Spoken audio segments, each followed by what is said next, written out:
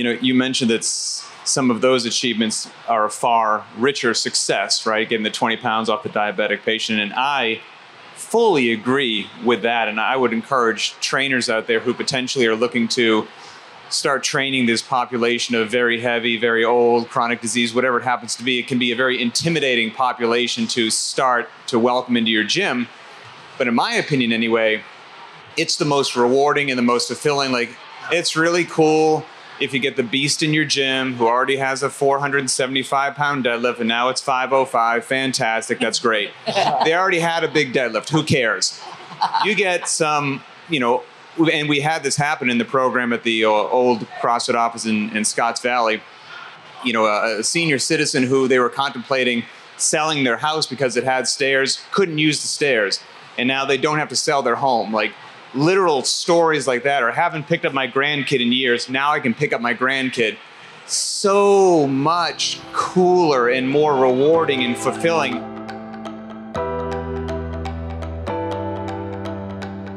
Hello, and welcome to Pursuing Health.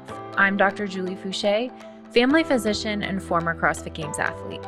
Here, I bring you information and inspiration to help bridge the gap between fitness and medicine and support your journey toward your healthiest self. In this week's episode, I'm sharing another panel that I hosted on behalf of CrossFit Health at this year's CrossFit Games. This panel was on the topic of chronic disease and CrossFit, and I was joined by an incredible group of guests, including Pat Sherwood, who's a longtime CrossFit Seminar staff flowmaster, owner of CrossFit Linchpin, and has helped develop a CrossFit program specifically for adults with chronic disease. We also had Athena Perez, who's the affiliate owner of Scaled Nation CrossFit, who herself has used CrossFit to overcome chronic disease and lose over 200 pounds. Dr. Nick Nwebwezi, who's a family physician working with adults with chronic disease who do CrossFit. And Dr. Tom McCoy, also a family physician who's used CrossFit to improve his own chronic autoimmune disease. We had a great discussion about the limitations of the conventional healthcare system, the power of the CrossFit affiliate to transform health, and how we can make CrossFit more accessible to a broader population. This panel was originally published on CrossFit.com on September 21st, but I'm excited to share it with all of you here. Stay tuned for the other 4 panels coming up on wearables, cancer, genomics, and pregnancy in the coming weeks and months as well.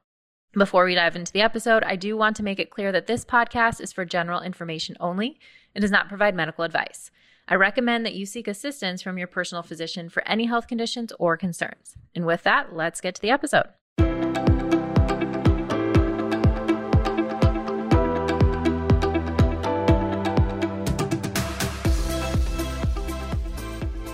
If you don't know Dr. Julie Fouché, I don't know if I can help you, but let me tell you a little bit about her. She's a multi-time CrossFit Games athlete, but she is so much more than that. She has dedicated so much of what she is to helping others. She's the host of Pursuing Health, a popular podcast. She is also an active family physician, and today she brings us Pat Sherwood, Athena Perez, Dr. Nick Nwebwezi, and Dr. Tom McCoy. Please give it up for Dr. Julie Fouché and the health panel. All right. Thank you, Noah. I am so excited to be here today with these panelists and for all of you to be here to listen to what they have to say. And we're going to be talking about chronic disease. And before we get started, I'd like to just introduce them. So to my left, I have Pat Sherwood, who you may know. He has been involved with CrossFit since 2005, shortly after retiring from service as a Navy SEAL. And since then, he's been involved with nearly every facet of the organization. As a level 4 coach and member of the CrossFit HQ training staff, he's worked approximately 200 CrossFit seminars. He's been a part of the CrossFit media team as a host for the CrossFit Games Update Show. He's also the owner of CrossFit Linchpin, and he's been a part of CrossFit Health, gathering data while training older and chronically ill people in his garage. So thanks for being with us today, Pat. My pleasure. All right. Next, I have Athena Perez, who's the owner of Scaled Nation CrossFit and author of the book Lifting the Weight, which I just recently read, and it's amazing. You should all check it out. She's an advocate for the inclusivity of obese and large-bodied athletes in the CrossFit community. She has a remarkable transformation story and draws on her experiences to support others in need. She's a survivor of child abuse, and Athena has struggled with her relationship with food since the age of 5, but with the help of CrossFit, she's lost over 225 pounds and reclaimed her confidence. So,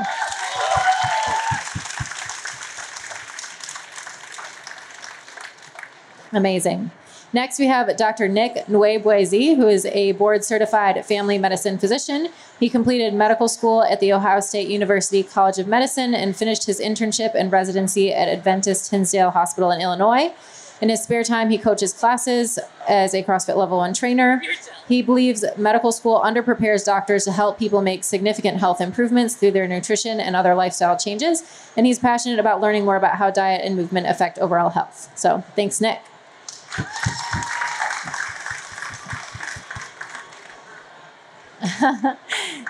And then finally, we have Dr. Tom McCoy, who's a board-certified physician, holds numerous other exercise and nutrition certifications in order to better serve his patients. And in addition to his work in the emergency department, he also focuses on health span optimization for individual clients outside the hospital setting as a medical director for the Vital Human Project. Dr. McCoy firmly believes in the importance of optimizing your exercise program, nutrition strategy, sleep, and behavior patterns to achieve your life goals. So thanks, Tom. Thank you. All right. So I think all of us up here on this panel, and probably many of you out in the audience, have experienced some of the limitations of the conventional healthcare system in preventing and treating chronic disease. So that will be my first question to all of you. If you could just talk about some of those limitations that you've experienced either yourself or for your patients or your clients. It's a big question.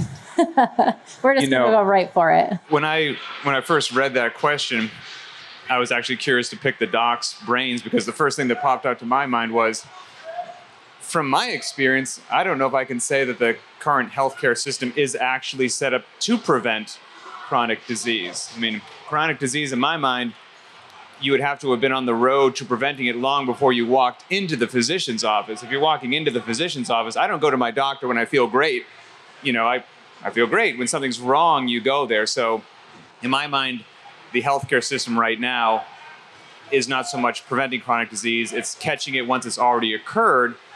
And the solutions, or when I've had friends who have gone down that path of chronic disease and they come back, family members, of course, because my family members don't listen to me, and ask them what they've been told. The advice from my standpoint anyway, as a non-doctor, just a CrossFit professional, doesn't seem to make sense, doesn't address lifestyle factors, and it's usually accompanied by some sort of trip to the pharmacy rather than changing what you do when you wake up in the morning. So I would say, from an outsider's perspective, that's one of the largest obstacles right now, is the actual lifestyle changes don't seem to occur. It's go fill this bottle. When that bottle's empty, come back and we'll refill it for you. Mm-hmm. Did you have to steal all my thunder before we started? I mean, I could just get up. No, that was great. And I agree with you wholeheartedly. The system as a whole, as it's designed at the very moment, is not incentivized to spend time with us as patients or make prevention proactively an area of focus, right? The way that physicians, by and large, get paid or compensated these days is through procedures, and the people who make those decisions are incentivized to continue to keep it that way, right? So the pyramid of care providers is really inverted at this point, right? Where we have, specialists and proceduralists who serve a very important role, dictate a lot of the compensation models and how they're laid out, and primary care and prevention is one of the most important aspects of optimizing health span, lifespan, preventing chronic disease, is a little relegated to the wayside right now because it's so difficult to continue to have a practice if that's your area of focus. So I agree wholeheartedly. And he's an emergency medicine physician, and obviously he agrees as a primary care physician. I absolutely agree with Pat. The healthcare system in its current incarnation is set up to be very reactive instead of very proactive. I think, the simplest way to see this is just look at, I could ask anyone here, 99% of people will say that they feel that they get way too little time with their doctors. You go in and see your doctor, you walk into the room and you feel like things are being rushed. In reality, in the background, things are 100% being rushed. We have 25 to 30 patients to see a day.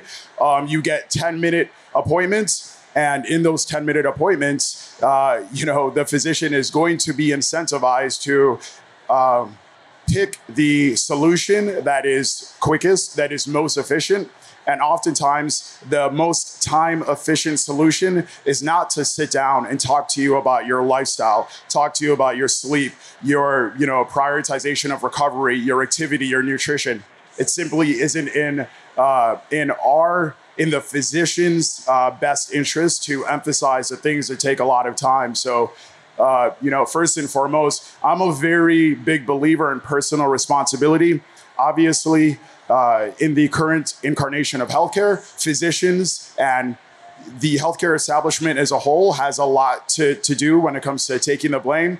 But I also think that as a patient, you need to know that you have a lot of power. You have the power to leave your doctor, to look for another solution, to look for a solution where you are emphasized and your long-term longevity is emphasized as opposed to giving you a quick solution.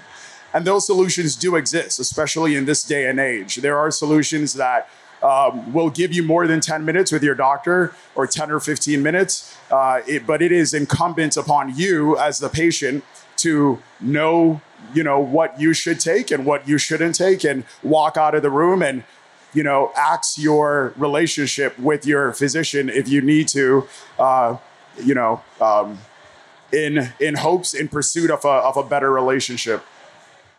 We actually did just fire our physician recently. It's funny that you say that. Yeah. But anyway, I'm curious because also from my perspective, I think physicians are put in an unfair position, quite frankly. Again, I have not been to medical school, but as far as I know, if I break my femur, I need to go to a physician and they're going to go ahead and bolt me back together. I don't know how much time is spent in medical school on truly how you should eat, truly how you should move, the benefits of the squat and the deadlift. As far as I know, everyone's learning other things, but I think the regular civilian population, doctors are on a pedestal that they're on, and they see the physician in the white coat, and the average person thinks this individual knows everything about how a human being should live, eat, and move on planet Earth. And I think that's an unfair burden that has been put on physicians. And like you're saying, true change daily requires almost a daily check-in. So if you see your physician once a year, you have almost no chance of sticking to your diet, of sticking to how you're going to move, because people have not good weeks and bad weeks, but good days and bad days. And there's a whole lot more checking in and daily touch points that need to occur. And it's unrealistic and unfair that should be put on the physician's shoulders, quite frankly. So I think there's a mindset shift of responsibility, kind of like you're saying. Personal education and personal responsibility will go a very far way also, in my opinion. Athena, I'd love to hear your firsthand perspective. So Pat just said that we as patients have the power, but we also look at our doctors as the people that know everything. So why would we question a recommendation? So let's talk about what that sounds like from the patient perspective for a little bit, because this is real. So I feel like I come into this with two different things, right? So clearly we're a work in progress, right? But I also had double knee replacements over the last 2 years. So let's talk about what this sounds like. So I can't go to the doctor. In fact, I fear going to the doctor because I know that every time that I go for a headache or something's wrong, I'm going to get a referral for bariatric surgery. Let's talk about what these doctors are taught in medical school. They're taught to refer, correct me if I'm wrong, Julie, but they're taught to refer to bariatric surgery because that's the easiest way. They're not sitting patients down and saying, hey, let's look at your nutrition. Let's look at what you're eating. They're making a quick referral to surgery. Bam, that's it. I've had 4 of those referrals in the last year. 4. So let's talk about what it looks like from the other end too, from coming out of surgeries. Like, I don't have a medical advocacy, and that's what's missing. Like, I can't go to the doctor and tell them that I'm doing CrossFit after getting surgeries, because here's what they're going to tell me. They're going to tell me, what are you doing out there? You shouldn't be running. You shouldn't be jumping. What are you doing? So I actually fear going in to talk to the guys that's supposed to know everything, because I know that they're going to either bang me over the head, for you shouldn't be doing CrossFit, you're going to get injured, it's dangerous, or I'm going to get sent to bariatric surgery. You guys tell me how easy it is to go to the doctor. Yeah, I think that Julie, Nick, and I are up here because we agree with you, right? And in the work that we're doing, at least for myself, I'll speak for myself, outside of the emergency department, that's where I'm trying to rebuild and generate a practice and experience for the people that I work with that has meaning and validity, where we can be honest with each other and not constrained by the system as it's constructed today, right? That's why we're all here. And I think all of us have a lot of, and everyone here probably has a lot of frustration with the current healthcare system, the way things are set up. But we've all experienced incredible improvements in our health by walking into a CrossFit affiliate. So I'd love to transition into that, whether it's personal experience, whether it's patients, whether it's clients that you've been training. What type of improvements have you seen there in terms of chronic disease reversal? Why don't you start? They said, you start. So I started CrossFit at close to 500 pounds. Don't know what that number was. I walked into a CrossFit box on 2 canes. I didn't really have a goal of doing CrossFit, believe it or not. I didn't walk into CrossFit and be like, I want to do that. But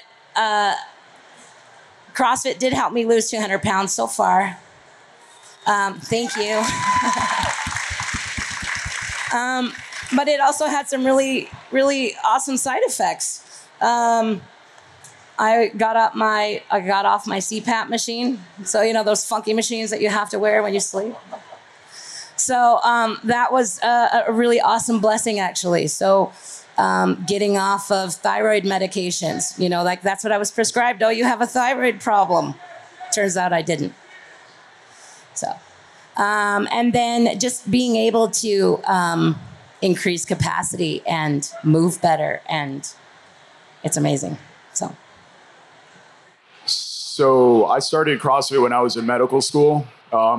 As Julie and Tom can attest to, you know, I think a lot of people fail to understand that amongst doctors are a microcosm of society. And what I mean by that is there is great diversity within us. We all have different ideals, different values, different principles. And med school and residency taught me that, you know, unfortunately, the doctors who we are going to school with, that we're learning with, are ultimately and obviously sometimes very unhealthy themselves. So residency tends to pack weight onto doctors, as I'm sure Julie can attest to, and Tom. And I think that, you know, joining an affiliate myself and seeing myself, instead of kind of going down the slope with my health as compared to all the other doctors I was surrounded with, I was slowly in med school and residency. I remember telling myself, like, you know, I shouldn't have high expectations of my fitness. I shouldn't want things to go through the roof, because we cannot all be Julie Fouché and go to the games in med school, even though I remember looking up to her so much. You know, I think, you know, the main difference that I had in terms of kind of my health was simply things getting better with med school and residency, as opposed to getting bigger and bigger and more unhealthy like so many other doctors. So, you know, I'm definitely glad to say that I am currently, at least by the numbers, and we're all big on numbers in CrossFit, by the numbers, I'm currently at the fittest that I've ever been in my entire life. And I don't think a lot of doctors can say that compared to before med school. So I'm very, very proud of that. Yeah, I think that working in the ER, you know, every day I'm confronted with the advanced ramifications of end-stage metabolic disease, dementia, cancer. So much of what I see can be mitigated to a significant extent by lifestyle modification, but I don't have the time or the space there to work on my patients with that.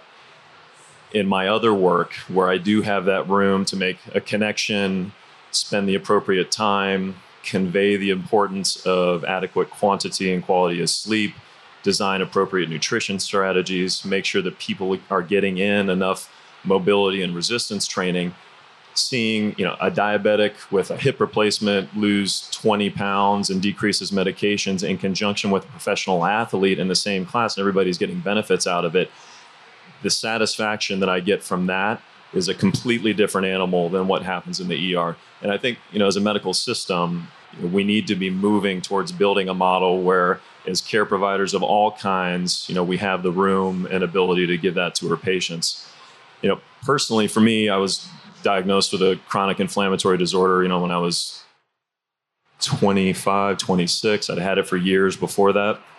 Through this work that I now do with my patients, which was the main motivator, I was able to get off all my immunosuppressant medications. This is by far the best, I've ever felt and the fittest I've ever been. I have all of, CrossFit, my experience with them to thank for that. And I feel like it's my responsibility to share what I've learned and experienced personally with my patients and clients. So. You mentioned that some of those achievements are a far richer success, right? Getting the 20 pounds off the diabetic patient. And I fully agree with that. And I would encourage trainers out there who potentially are looking to start training this population of very heavy, very old, chronic disease, whatever it happens to be. It can be a very intimidating population to start to welcome into your gym. But in my opinion, anyway, it's the most rewarding and the most fulfilling. Like, it's really cool if you get the beast in your gym who already has a 475-pound deadlift and now it's 505. Fantastic. That's great. They already had a big deadlift. Who cares? You get some, and we had this happen in the program at the old CrossFit office in Scotts Valley. A senior citizen who they were contemplating selling their house because it had stairs, couldn't use the stairs.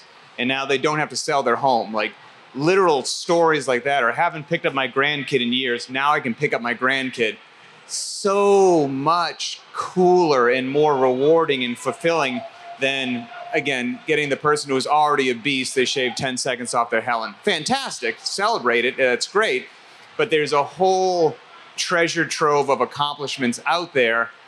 It requires a lot of hard work. It's not easy. It requires a tremendous amount of scaling and learning on both the athlete and the trainer's part. But I would encourage everyone to go into that world. And there's no secrets, right? We're still doing CrossFit. We're still doing functional movements. We're still mimicking the stimulus, just modifying it in intelligent ways that meet the athlete where they are and changing their mindset that this is going to take a while. And if you truly want to achieve what you do, it's not going to happen. It's not going to come easily. Like, it requires hard work. And in the poor, American population sitting on their couch at home is fed such crap through publications and media. I was just watching the Olympics because the Olympics are on, and there was this one commercial that came on with the former gold medal gymnast, Laurie Hernandez. And it's this Trulicity. It's for like lowering your A1C and all this stuff. And it's very heartwarming. And there's her dad who's diabetic, and they're like sharing a moment together and like, just go get this. And it says, most people can get their A1C below 7. And I was like, most, so that's not even all of them, but everyone I know that just worked hard and ate well got it to 5. Why am I going to take this crap and maybe get it to 7? Like, it doesn't make any sense. And then you see at the bottom of the screen, it says, Laurie Hernandez's dad does not take this medication. So it's a lie. It's a lie anyway. And that's what people are living in all day long. Nobody tells them, hey, you know what? It's going to be tough, but you're going to have to make some different decisions when you walk into the grocery store. And it's going to be really, really hard. And you're going to make different decisions when you open the refrigerator. And every day you're going to go into your garage or you're going to go into your affiliate and you're going to work really, really hard for a long time. But if you do that, and if you find a community that supports you, you will achieve what you want to achieve without all the crap-filled side effects that you're going to get if you just see what they're telling you to get on the commercial and TV. So that'd be my 2 cents. There we go. Amazing. I know that, we've all seen incredible results in people overcoming chronic disease or improving chronic disease with CrossFit. But we also recognize that it can be incredibly intimidating for someone to walk in the door of a CrossFit affiliate. I don't know, Athena, if you want to just share your experience about that first time walking in, and then as a group, thoughts about how we can be more approachable for this population? So first walking into a CrossFit box, I was scared shitless. Just kidding. When we talk about making CrossFit more approachable, I think what we're talking about is how do we make CrossFit more appealing to a much broader range of people. The three things that I just thought of was I think we have to really understand how, as coaches, affiliates, members of our boxes, how we're talking about CrossFit. So when I say how we're talking about it, can we reshape the conversation so that we're not talking about CrossFit in terms of, hey, this is how CrossFit can change your body or whittle it down to a specific size.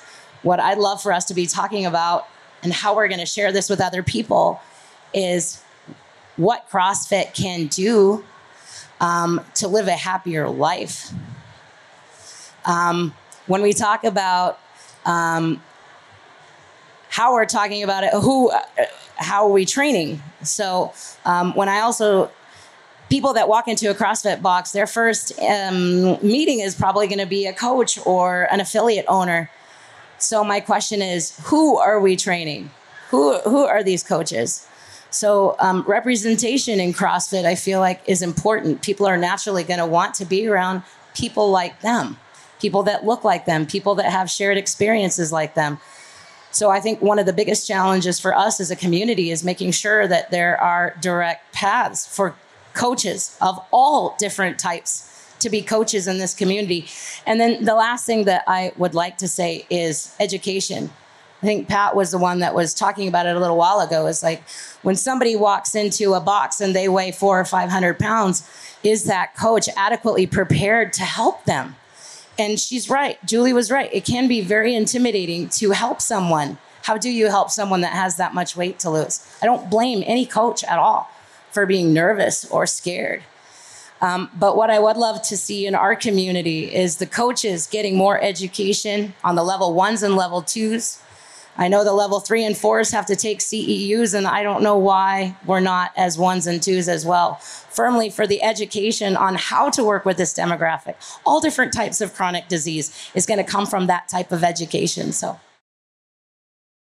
I also think yes, and a huge part also is precisely what hopefully trainers have that the physicians don't have, which is just more time. So if you do truly understand what CrossFit is and you do have the ability to communicate it in a way to the audience that makes sense, they understand why squatting and deadlifting is actually not harmful for your back and knees, it's actually healthy, and this is how it mimics things you're gonna have to do in the real world, how it's rehabilitative. Like, it still takes a very long time to get that across to somebody. And everybody that I trained in my garage that was an older segment of the population or very heavy, I think the shortest conversation I had with any of them was probably about 75 minutes to just set the groundwork as to what we're doing. We're not working out. We just sat at Starbucks and talked for like an hour and a half. That was required to get every single solitary one of them to actually walk into my garage to start training. And that's just not something that, most physicians can do. So we need to get the messaging out there that gets them to actually have the courage or they're open-minded to walk into the CrossFit gym and then arm that trainer or that coach with the knowledge of what to communicate them to put them at ease, to meet that athlete where they're at and let them know, hey, you don't have to be intimidated by this guy's pectoral muscles. It's all good. Like, wherever you are, we can scale the workout, we can make it happen, and we're all going to be working out together. Life's going to be good, but it just takes a while to get that across to folks. And it's a different message for each person. So I would also encourage everybody, as much as I run my mouth for a living, in those situations, you want to ask a lot of questions because everyone's going to have a slightly different fear or a slightly different level of intimidation or something in their past that's the sticky point that, unbeknownst to you, is really hard for them to overcome and sit down in front of you. And if you can get to what that is and address it with them and make them feel comfortable, I think you're going to have a much greater chance of long-term success with that athlete. So, Pat is usually correct with the fact that physicians don't have a lot of time, and he has more time to talk to people for a long duration of time. I'm a steady MD physician, so thankfully I have the luxury. I'm in a system that's slightly different, and I have the luxury of talking to my new patients for, I think the longest appointment I've had with a patient was 2.5 hours. So that affords me the luxury of asking questions, as Pat just implied, and essentially finding out what people's sticking points are. I like to ask my patients what their goals are. And when they do tell me their goals, what I think is important is to never focus, when you're with a new patient, never focus on the end result. Don't have them focus on the end result day after day. I like breaking things down into habits, the things that you can control. You can't control the result. You can control the daily habits, the daily choices that you make. So I like to focus on those with my patients. You know, I think otherwise that, CrossFit is doing, I've always been a fan of the inception of CrossFit Health, because I think that the CrossFit Games in and of itself, this is a spectacle of sport. We all love it. I'm not here to knock CrossFit at the CrossFit Games, but I remember my father was very resistant to start CrossFit because his conception of CrossFit was the games. That's all he saw. So I think that doing whatever we can as a group, as a community, to get the word out to people that, you know, this is a solution for the things that plague them every day. This is a kind of a possible window that they may not have been exploring for lowering your blood pressure, you know, treating all forms of metabolic disease, metabolic syndrome, pre-diabetes, type 2 diabetes, and improving things, as Pat implied earlier, you know. Trying to get your hemoglobin A1C to 7 should not be your goal. You know, you should absolutely be shooting for lower. So, you know, I think that essentially finding out what health goals patients have and focusing on the daily habits that will help get them there is something that we can all do. The last thing that I would recommend is, I remember in 2010 when I started CrossFit, walked into the gym, random people came up to me and introduced themselves and were very nice and approachable and asked me questions. So ever since that moment, I've always tried to do the same. Whenever I see anyone walk into my affiliate right now is CrossFit Omnia. So whenever I see somebody who very clearly does not CrossFit, because they're not wearing Nobles or Metcons or Nanos, I will walk up to them and I'll introduce myself and ask them, you know, what their goals are. And I'm not an owner of the gym, but I'll just try and make CrossFit as approachable to them as a newbie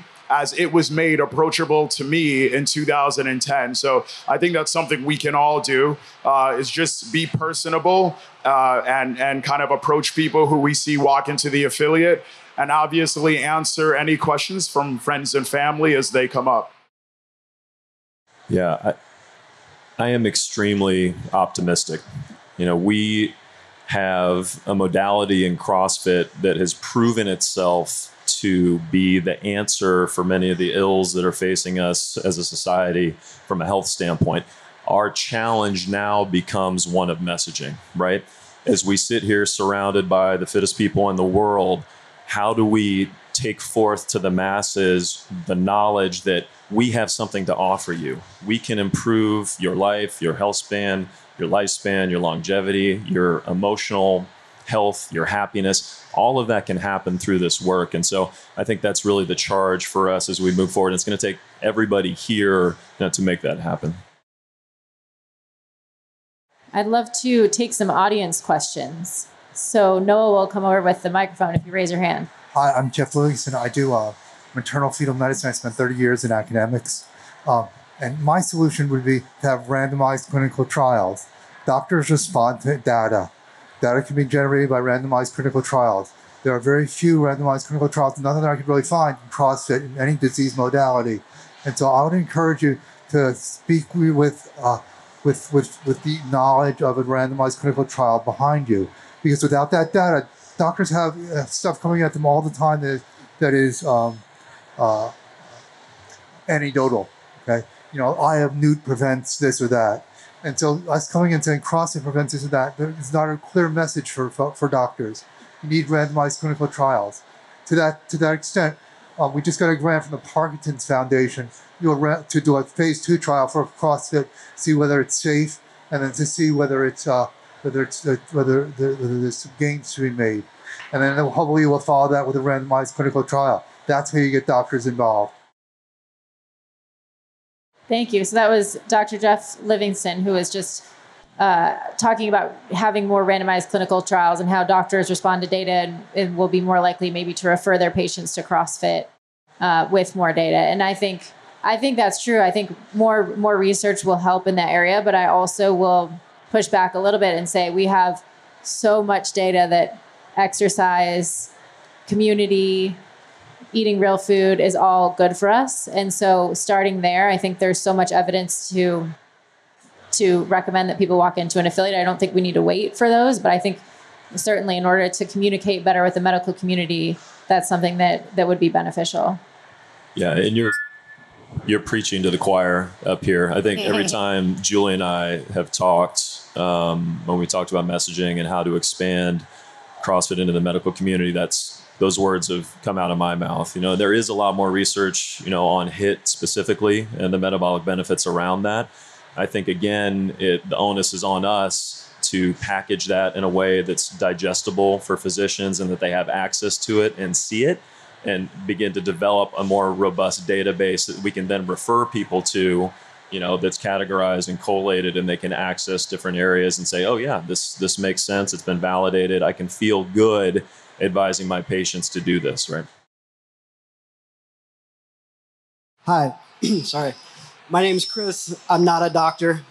I've been doing CrossFit for a couple of years, and I'm sorry the metal thing is doing that to me. But when you guys talked about sending a consistent message about what we, preventative care, what we put in our bodies, how we change our lifestyles, I'm curious to find a doctor's perspective on when we walked through the doors or the pavilion and we're now seeing tins from Big Soda outside, and how dangerous that is. Are we close to seeing soda machines in our CrossFit boxes? And I'll shut this off and let you respond. I'll take it. All right, Athena. So,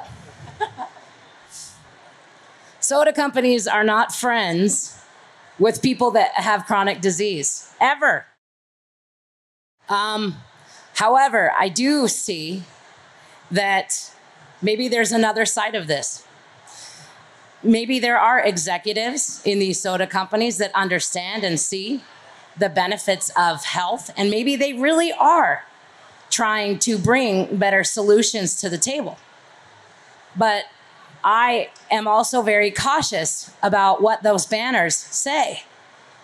Monster has never been known to be a friendly drink for people with chronic disease. So I would say proceed with caution. I mean, ultimately, I agree with her. I think that, listen, I think all of us up here feel the way you do about this. And it's kind of a thorny subject, but I think the thing that should be unshakable, should be something that is concrete, is that you have a choice. I have a choice. All of us up here have a choice. I don't care how much Monster Energy Drink or whoever advertises. I don't have to buy your product. I can continue to drink water and emphasize products that are advantageous as opposed to disadvantageous to my health. So as all of us have talked about and alluded to on this panel, education and continuing education is very important. I think that ultimately you should let, as Athena implied, you should let listen, these are for-profit businesses. Let them figure out whatever they need to do to stay solvent, and stay making money. But that doesn't mean I need to contribute to it. So there's, as I harped on earlier, there's a certain element here of personal responsibility, and kind of, ultimately that you should focus on the things that you can control. I can't control that. When I can't control things, I don't want to stress about it. I don't want to even put mental, any mental cycles into it. So really, that's kind of the most I can say about that. How do you feel about soda machines and pop machines being in hospitals? I 100% know Tom agrees and Julie agrees. Listen, you're talking about soda machines in hospitals. We have walked into doctors' lounges and seen, fruit roll-ups and Doritos. And listen, 99%, I'm not going to sit here and be a hypocrite or lie. 99% of the time, I could resist that stuff in residency. But when you're sleep deprived and you're post-call in the morning, 7 a.m., I've worked how many hours? I did eat that stuff, and I was very angered internally that, number one, I was weak enough and that I broke, but number two, that temptation was even put in my face. So I think that, there's a conflict of interest. You supposedly have a hospital, a building that is there to make you, help you get back to 100%, help you, get back to your health. And then you have soda machines and you have nonsense, you have packaged foods in hospitals, and you kind of, once again, have to make that personal decision because the hospital is doing whatever it can to stay solvent. And unfortunately, that includes partnerships with companies that would rather destroy your health rather than help improve it.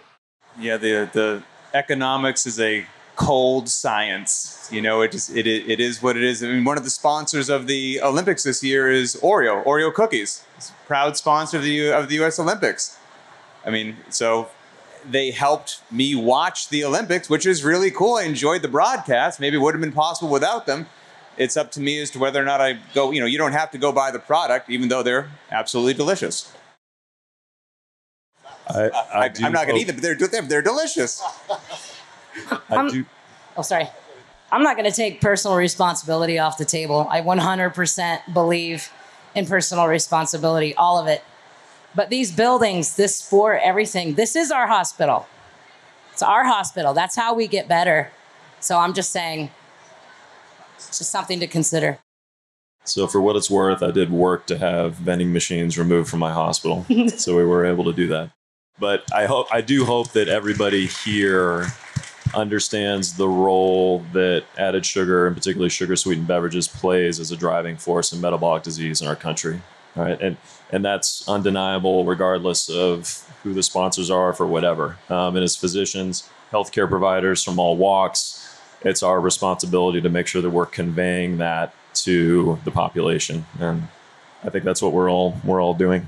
And ideally, surrounding yourself in a community that helps strengthen the individual, the personal responsibility, because while it would be wonderful to remove it, I think that's a utopia that's going to be a fiction, quite frankly, because since those things are so addictive and they sell so well, it doesn't matter where you are.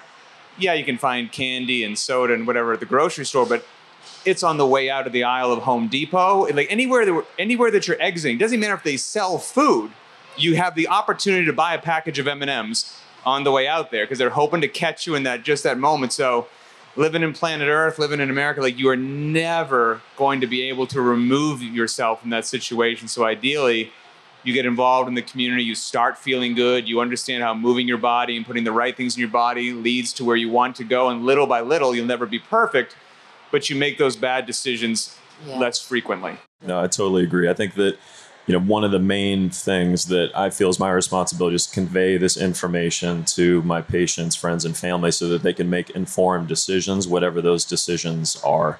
And we need to continue to do that. Another question? Hi. I was actually diagnosed with stage 4 terminal cancer 2 days after I turned 40 in the ER.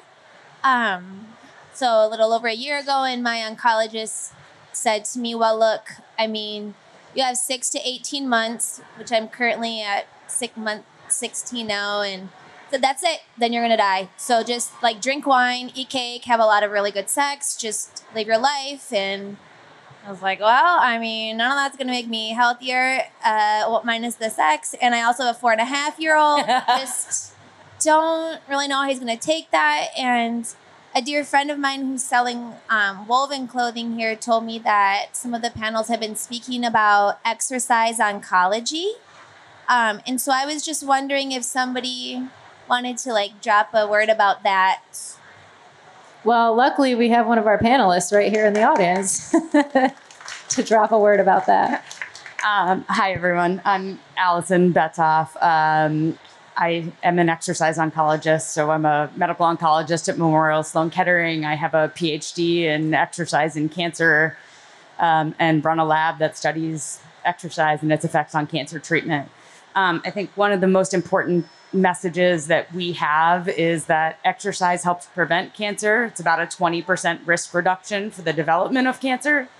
And once cancer develops across many types, but not all types of cancer, exercise actually can help patients potentially live longer. But certainly we know across cancer types that exercise improves quality of life for cancer patients. So I'm happy. I'm going to be around all weekend. I'm happy to discuss that in a lot more detail with anyone. But I mean, I think the other thing that I would love to add to this panel is that among other chronic diseases, the benefit of being alive in 2021 is that cancer is now a chronic disease for many different types of cancer. And we need to start thinking of it that way. Our patients living much longer with cancer, as opposed to giving them an end date and saying, do whatever you want until that time. Good job. Thank you, Allison. Hi, my name's Jeff Juka. I'm not a doctor either. I'm a CrossFit affiliate owner for the past 9.5 years. I also do one-on-one training and have since I was 19. I train almost exclusively doctors. And I empathize a lot with like what you guys say, and I see it a lot in my clients, that we also have this population that comes through it. It's not so much a misinformation or a disinformation problem, so much as it's I know what to do, I just don't do it. And it's the accountability problem. And I'd like to hear perspectives from possibly just the medical side and maybe even solutions that you have, opinions on addressing the psychology of change and helping coach the human to take us up on this information and these solutions that could be very effective, but it's the leading the animal to water problem, but can't make it drink. So I'd like to hear your perspectives on that, and not so much just training. Great question. Great question. So as Julie answered earlier, as it pertains to data, unfortunately, there's a lot of data already out there. And I think you bring up a very good point, which is psychology is another, actually, I think it's a much more important question in terms of what role does it play, right?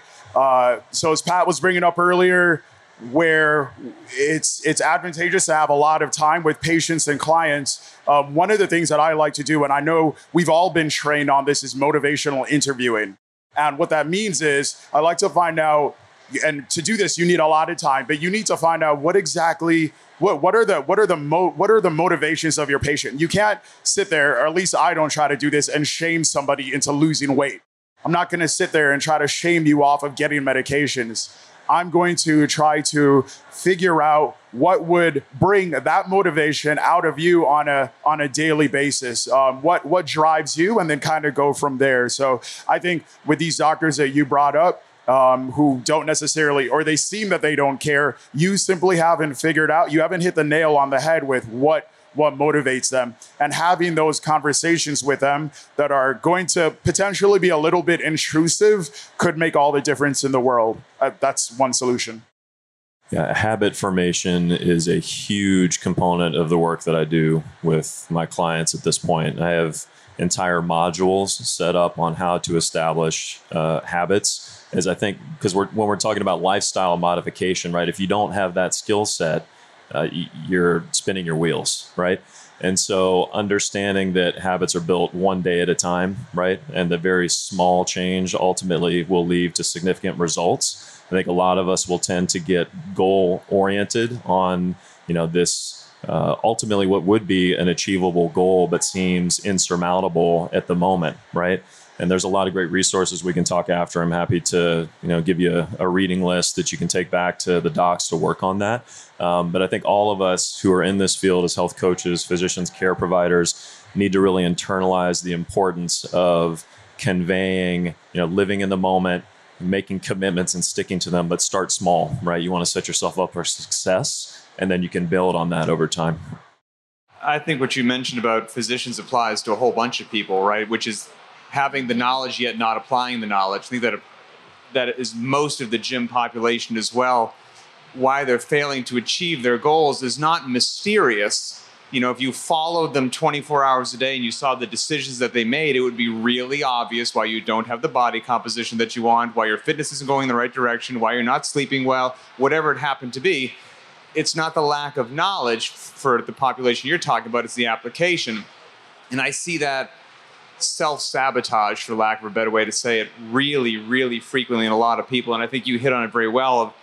You get them the knowledge base, but then it's easy for that to crumble without a support structure, because we're going to fail, we're going to stumble. And if you're by yourself, you might not pick yourself back up, which is, again, one of the magical parts of CrossFit is the community and how important it is to be surrounded by like-minded people that get it, that when you're having those dark days or whatnot, you don't have to just internalize it. You can ask for help, which is a huge thing, which some physicians might have. Do physicians have egos?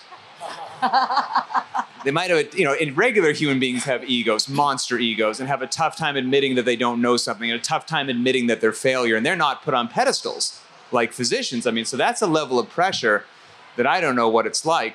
And establishing routines is an excellent way to do it, because ideally a routine, more than goals, like you're saying, will help lead to developing some discipline to making the proper choices more frequently than you make the improper choices. And I think routines and discipline are a great stepping stone to where you want to be, because I don't put a lot of faith in motivation, because motivation's fleeting. I'm motivated today, I'm not motivated tomorrow. So if you only work out when you're motivated, I don't know how frequently you're going to work out. But if you work out because you're disciplined, and because you know what you want to do, you understand the benefits of it, and you understand the path, the steps, the process to get there, I think discipline goes a whole heck of a lot further than motivation. And then that support network, that community that you can say, I am struggling today. I don't want to go to the gym. I can hear Dairy Queen just calling me in my sleep, and somebody can talk you off the ledge. Civilian or doctor, I think that goes a long way. Dairy Queen is the reason that Pat is not getting any sleep. So that answers that question.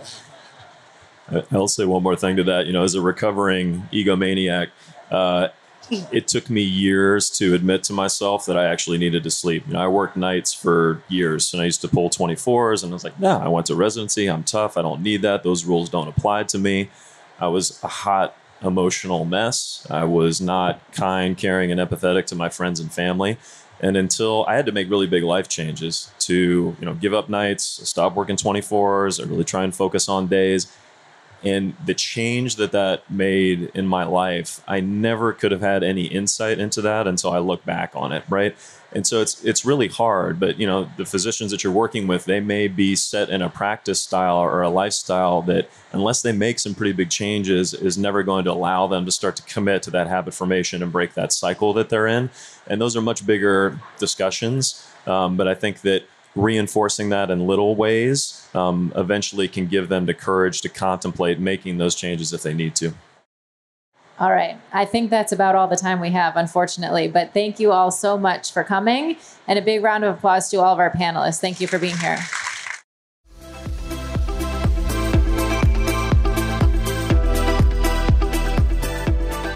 Thanks so much for tuning in. If you enjoy listening to the podcast, please consider subscribing and giving it a 5-star rating on iTunes.